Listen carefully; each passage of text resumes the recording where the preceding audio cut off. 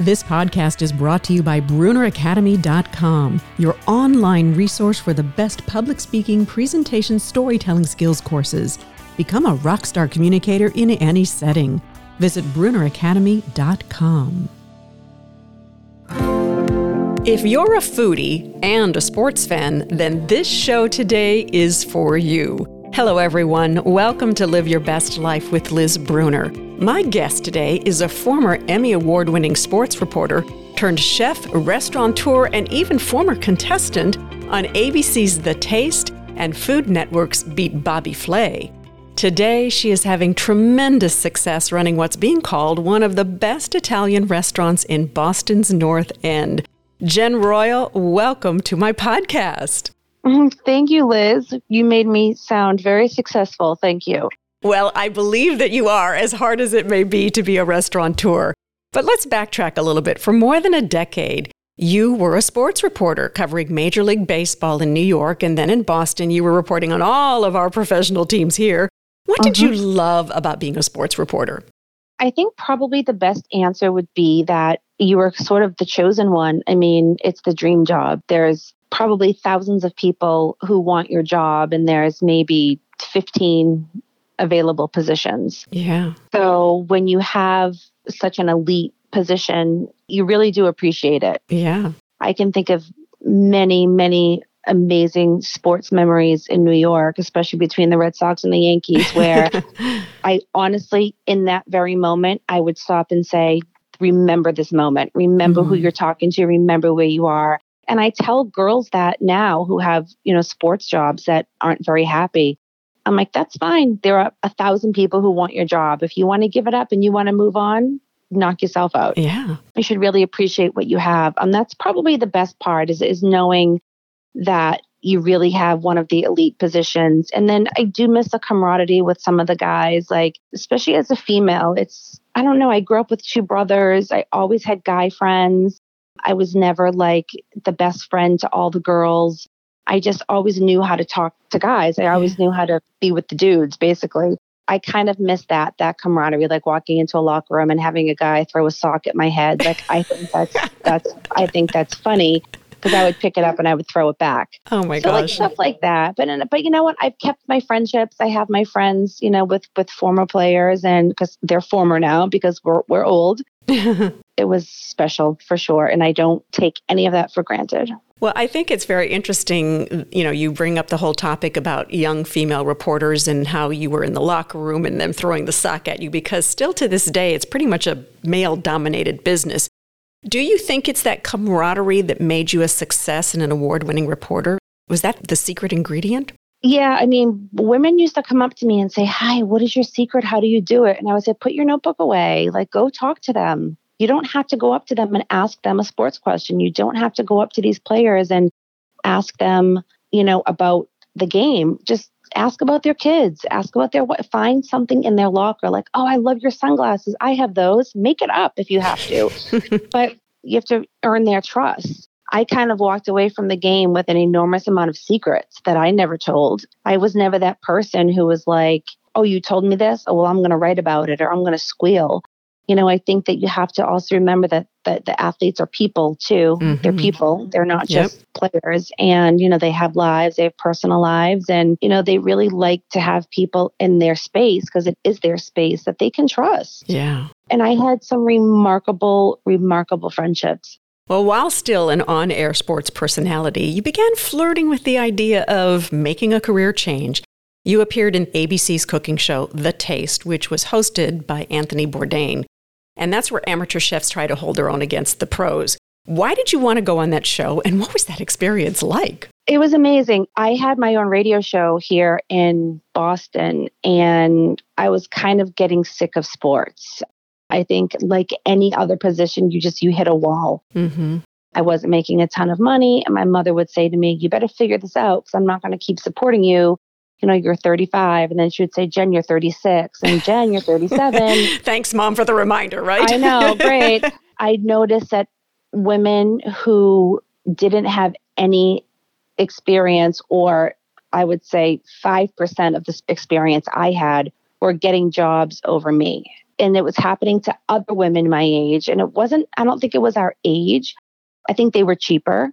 I remember I did go for one big job and they were like, well, you know too much. This is not what we're looking for. I was like, oh, I'm sorry. What are you looking for? Like, well, and if you're not looking for somebody who knows too much about sports or knows too much about this team, then why am I working so hard to learn more? So that's when I kind of saw things changing. But I had a friend who said to me, there's this TV show coming to Boston. It's called The Taste. You should audition for it. And actually, I was a writer for the Boston Herald at the time. I just wanted something different. I waited in line and I cooked something that day. There were thousands of people there and they brought everybody into a room, I believe like 25 people at a time.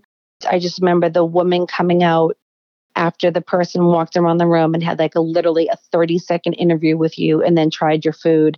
And I remember when the woman came out to announce who was moving on, I saw my handwriting across the room. I moved on. Then you had another interview the next week, and it literally was 8-week, ridiculously long process. And yet you still went on, right? And you were in the final episode. I was in the final episode, but I said to them, you have to let me know. I have a life to plan, And they said, well, we're going to let you know a little secret. They said, you are in a very, very, very small pool to go to Los Angeles for episode 1. So I kind of just assumed I made it. I started, I told the Herald I have to take a leave of absence. I can't do Bruins season and Celtics season. I think I'm going to get this. And I did. So I flew to Los Angeles for episode 1. And there were 24 people and 8 got eliminated in episode 1. And let me make this clear. I told everyone, I'll see you tomorrow. I'll be home tomorrow.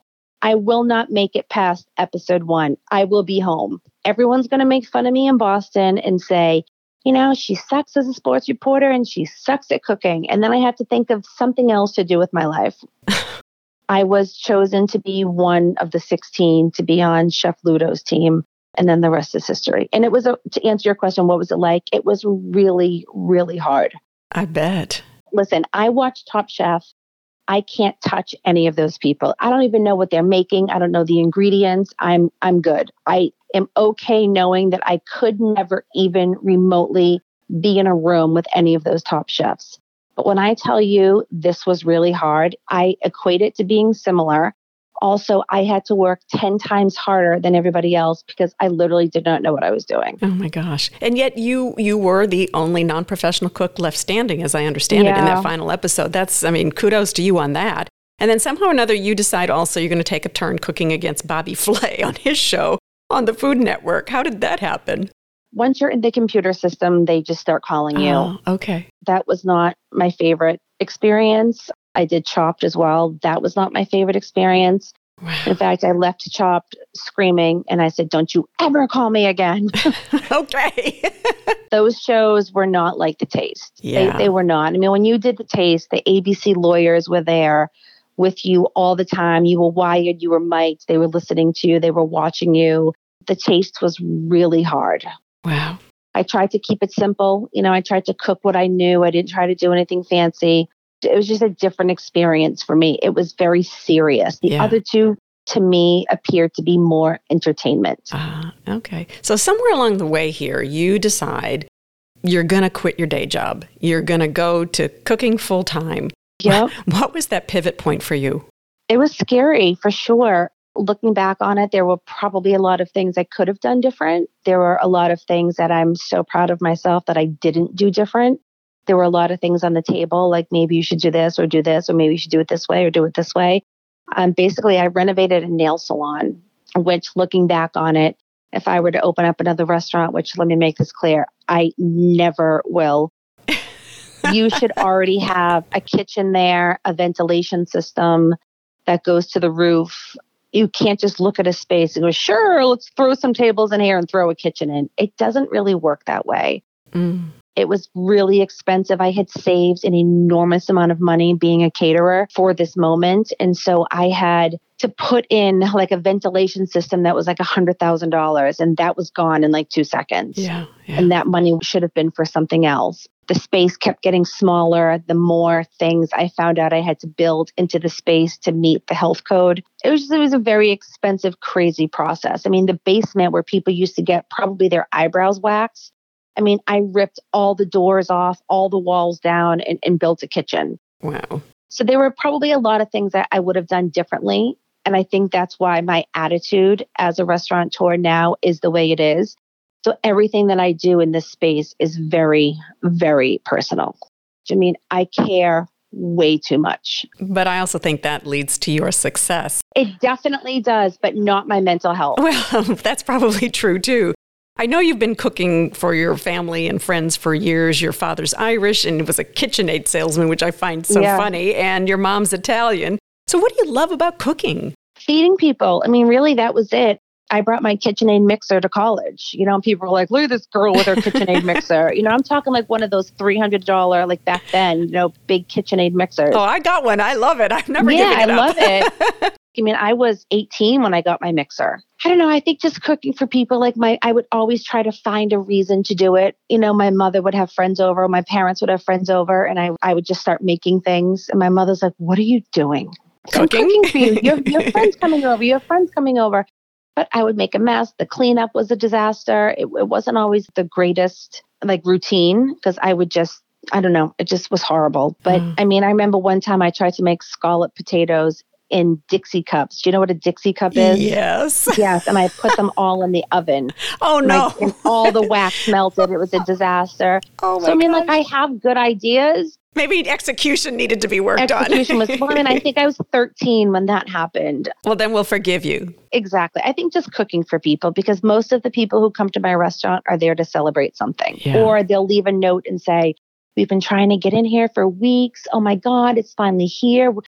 We're so excited to be here. They write this in the notes. Finally got a reservation. Can't wait to come. We're so excited. Bringing friends. Everyone is there for something. No one's just like, oh, hey, stumbled upon this place.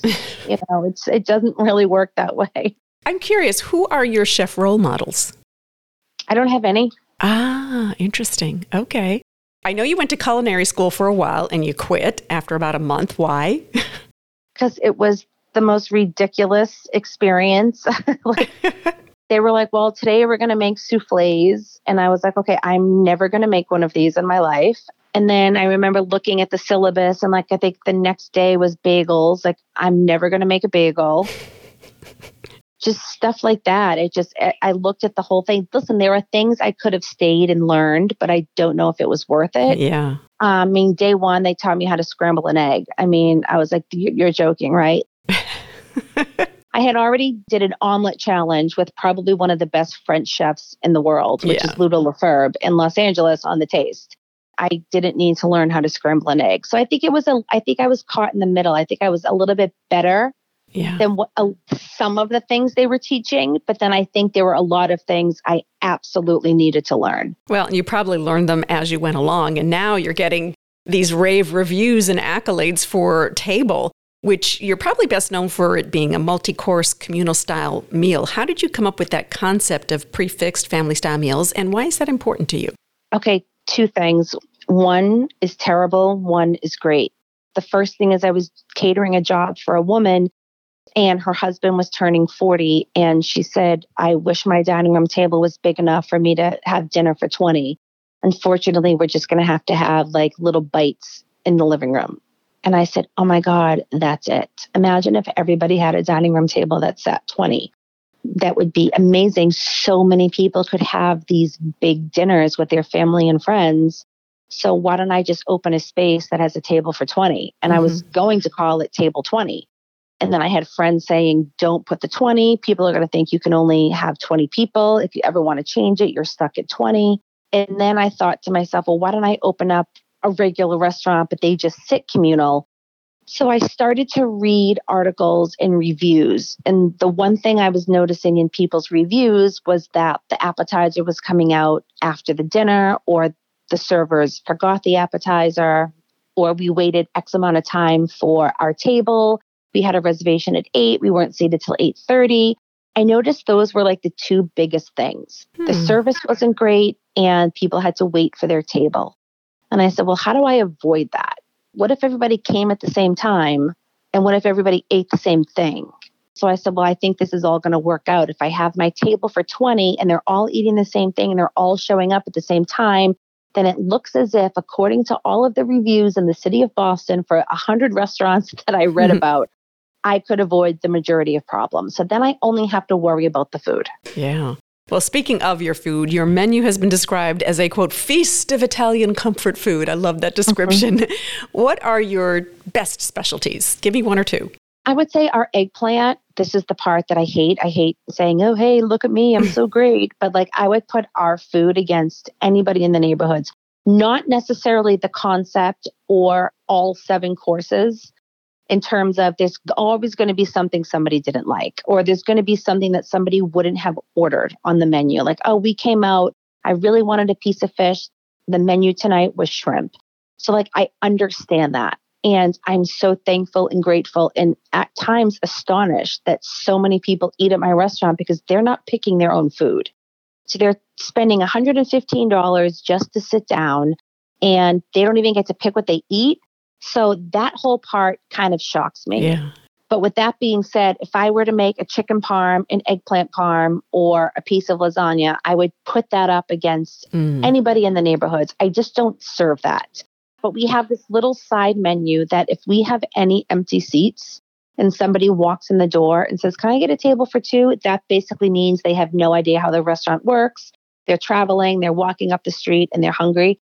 If I have a couple empty seats, they can grab those 2 seats and order off a side menu. Got it. That's kind of our newest thing. And then I would say probably our cheese courses. Like I look at other people's, like a caprese with like the sliced cheese and the sliced tomato and the basil in between each piece. We don't do any of that. We get this huge mozzarella ball. We rip it in half. We use beautiful heirloom, colorful cherry tomatoes. We don't use whole basil. We use micro basil. I think just our presentation is like stunning. So I would say like our cheese courses, our eggplant, and our bolognese. We have probably one of the best bologneses I've ever had. We use short rib, a red wine reduction for probably 7 hours. It's just outrageous. Well, you're making me hungry now. I'm sorry. You know, the pandemic was tough for a lot of restaurants all over the world, but you managed to not only survive, but thrive. And in addition to your restaurant, you opened up your Italian market, Table Mercato, which I think is right next door to the restaurant. Yeah, it's attached. It's attached. And then you have the third business, which is the Table Cafe. You serve homemade gelato and other wonderful things. Look, running one business is tough enough. 3 is no easy feat. What does it take to be a successful entrepreneur, whether it's the restaurant industry or any industry for that matter? I don't even know how to explain this, except it doesn't work if I'm not there. Yeah. It just doesn't. I know I've mentioned off air, I'm still in bed. Today's my only day off and I am limping, literally limping. But it's all worth it, if that makes any sense, because I'll feel better tomorrow. I could never go to dinner on a Monday night. If I go do anything with my girlfriends, it has to be a Tuesday. Can't drink too much because I start again work on Wednesday. I'm just older. Things are different. My priorities are different. You just have to really be creative. I think if you walked into my cafe, if you walked into my Mercato, your initial reaction, your eyes explode. They're just beautifully decorated. There is product everywhere. I am always looking for new product. I mean, I got mad at somebody yesterday because she cut the cake wrong. Presentation is everything. And if you want to be a half Italian female in a male-dominated neighborhood, you have to be better. You have to pay attention to detail. And first of all, let me just say, I don't give a shit what they think about me. That came out as if I care. I don't. But I want to be better. I want to be the best. I don't think I'm the best. I want to make that clear, but I am always paying attention to every single little thing. Guys, did you notice we need more cookies? Guys, when were these cookies put out? Guys, we use the red twisty instead of the silver. I don't want the silver or the red. That's Christmas. Well, we couldn't find them. Well, let me know when I'll order them. Take these away and change the twisties. Like stuff like that. I mean, I know it's crazy, but I am just constantly, I have my eye on everything. Yeah. And I listen and I pay attention and I am always on the internet. I'm always looking at better ways to do things. You just have to pay attention and you have to be present. You have to. What I think is so interesting, too, what you're just talking about kind of speaks to something that you have on, I think, your Twitter profile, which says you are unlikely to apologize. I'll never apologize. I very, very rarely apologize because whatever I felt in that moment, that's how I felt.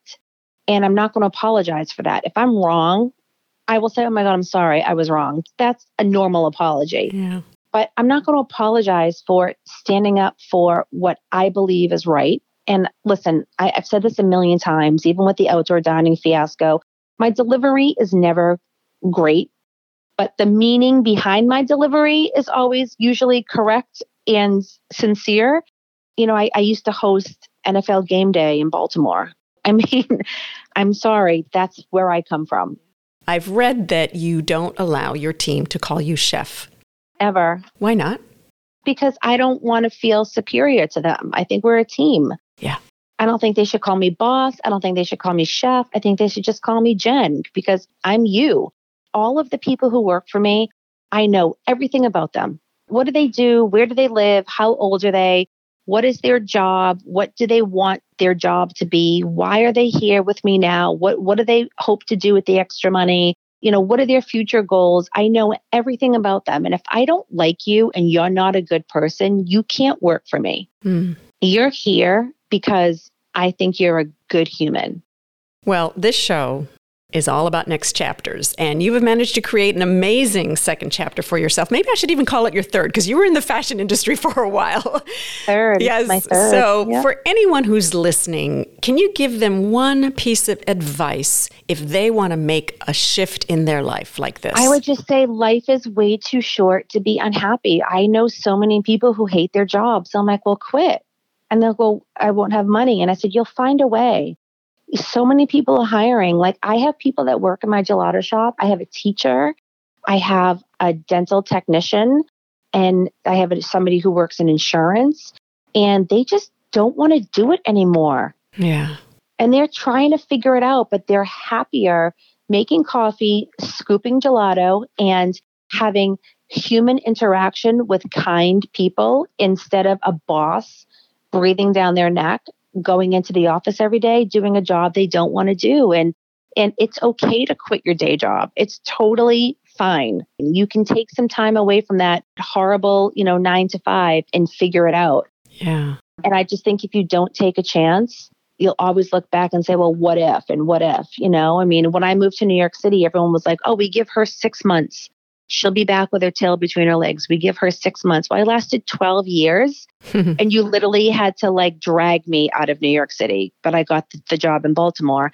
And I always said to myself, Boston's not going anywhere. You can always go back. Yeah. Don't be afraid to try new things because you only live once. That's my advice. Well, I love that advice from someone myself who's now in her 4th chapter as well. Yeah, see? You just have to be willing to try. Hey, folks, if you want to learn more about Jen's restaurant Table or her other establishments, just go to tableboston.com. And I have to admit, when I was looking at the photos of the food on your menu, I was salivating, so I can't wait to try it at some point in time. Oh, just let me know. I will. There's an Italian food quote that goes something like this: "The people who give you their food give you their heart." Jen, thank you for not only sharing your food with us, but also sharing your heart today. Thank you. You're so sweet. And thanks to all of you for listening. May Jen's story be a reminder to all of us. Follow your passion. Take that chance, because that is living your best life. Until next time, be well. This podcast is brought to you in part by Fast Twitch Media, helping people tell their stories and giving them worldwide reach. The future is in the cloud, and Fast Twitch Media can take you there. Be your best digital self. Check out fasttwitchmedia.space.